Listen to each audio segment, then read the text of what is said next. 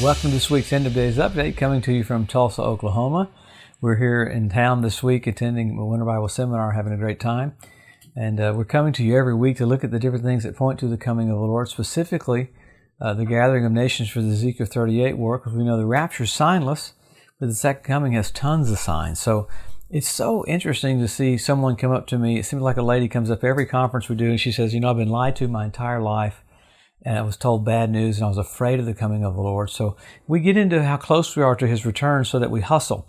I've never seen a runner in a race see the finish line and slow down. No, all the trainings for when you see the finish line, you accelerate, you pick up the pace. So we're looking at all these things that show us so that we will pick up the pace. I hear people all the time go, well, you don't need to teach on end times. Well, the Bible says it's the hope that purifies you even as you're pure. Not a hope, the hope. So there's something about having that expectation for the future to do the will of God now, and it produces great joy, so you have great strength. Remember Jesus, He rebuked them. He said, hey, you can tell what the weather's going to be, but you don't know your hour of visitation. So He wanted them to know.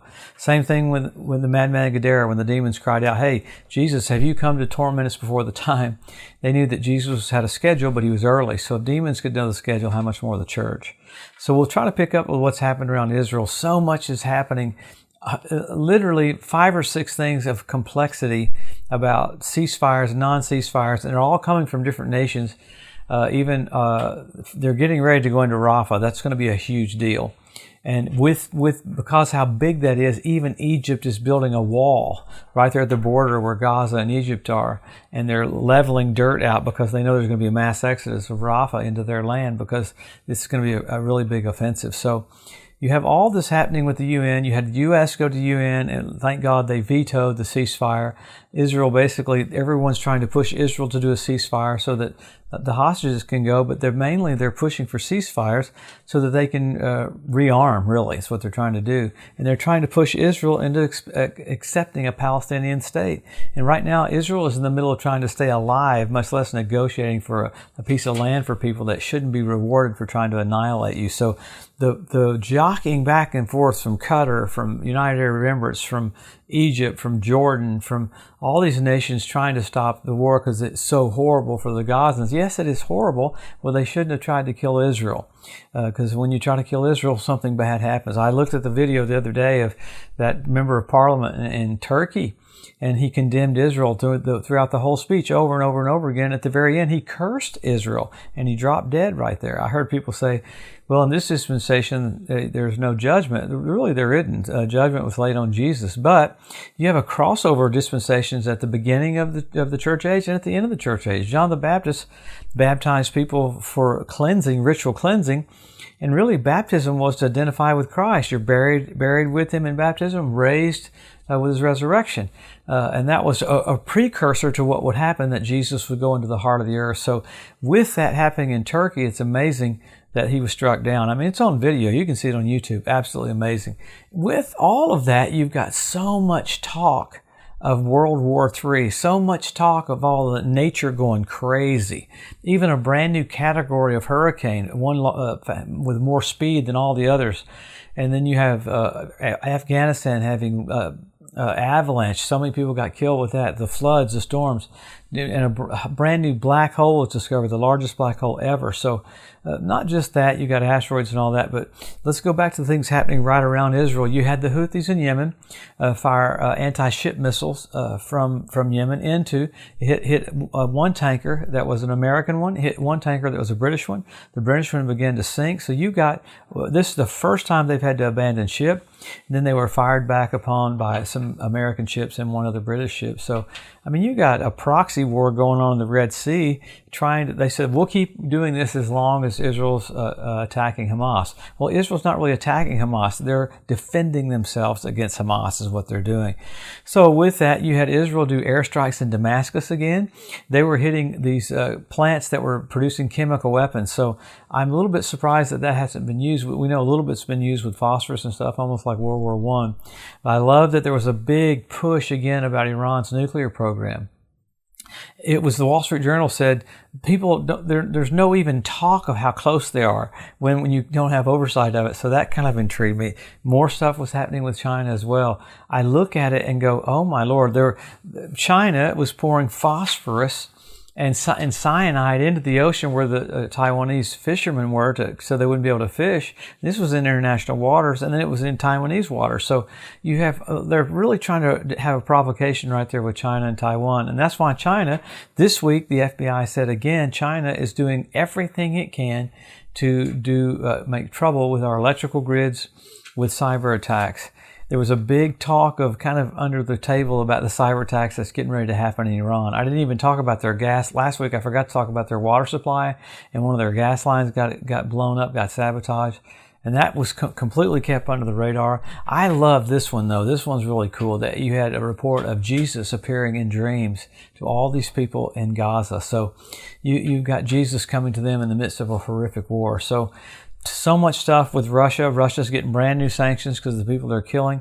You had Ukraine, firing back and forth with that. This is what Putin said. Listen to how crazy he is there in Russia.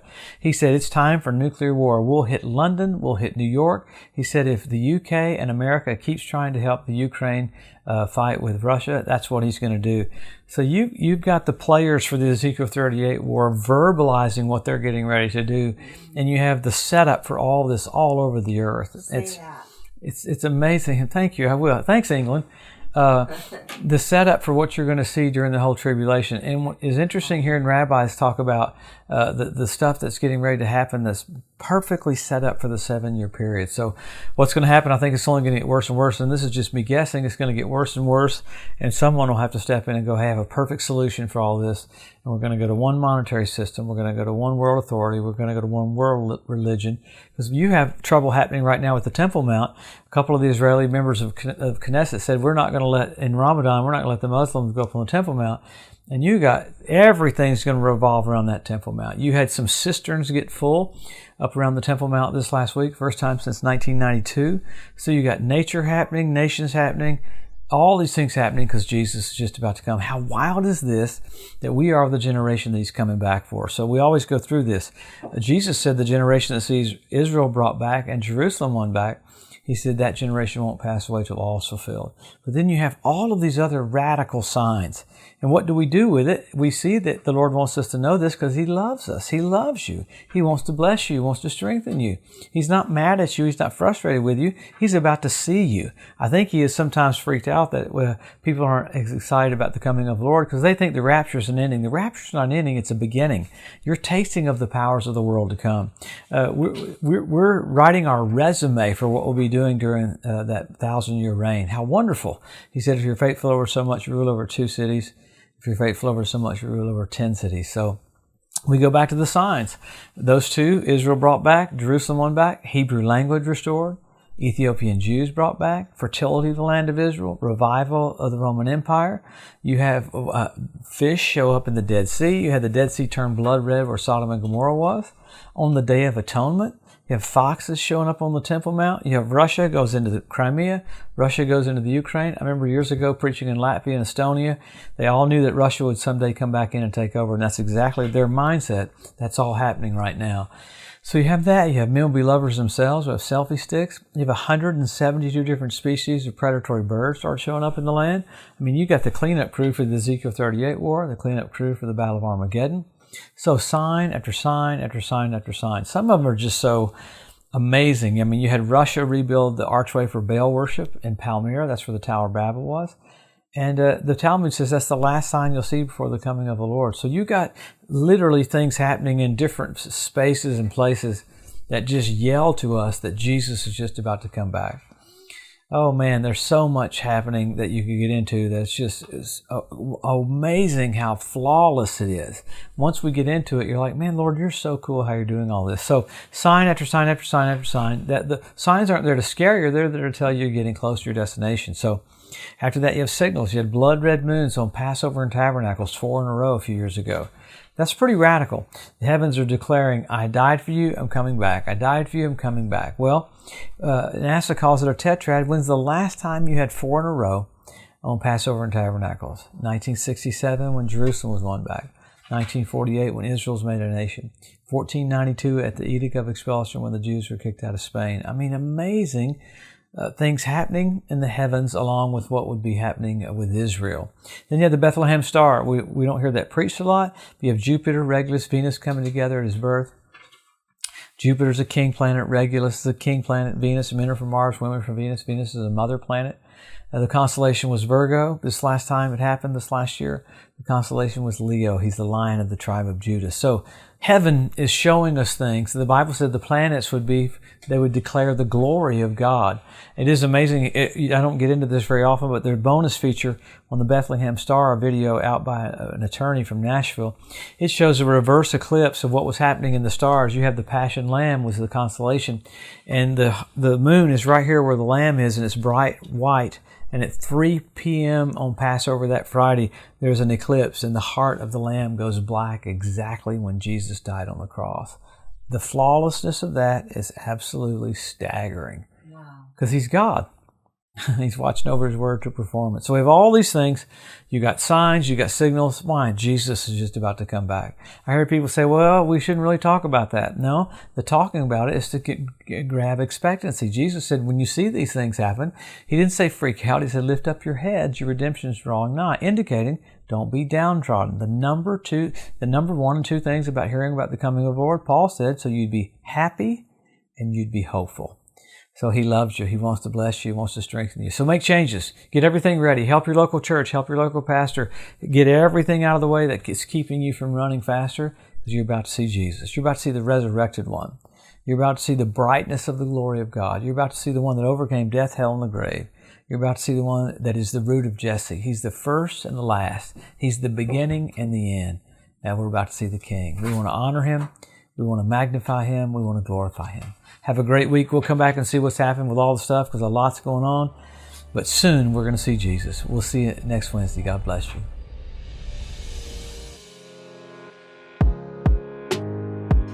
Thanks for joining us today at the End of Days Update. If you'd like to be notified every time there's a new post, just go to the EDU at josephmorris.com and subscribe to receive email alerts. If these posts and updates have been a blessing to you, please consider making a one-time donation to help get the message out, or even becoming a monthly partner with Joseph Morris Ministries. Thanks again for tuning in to the EDU, and we'll see you next week.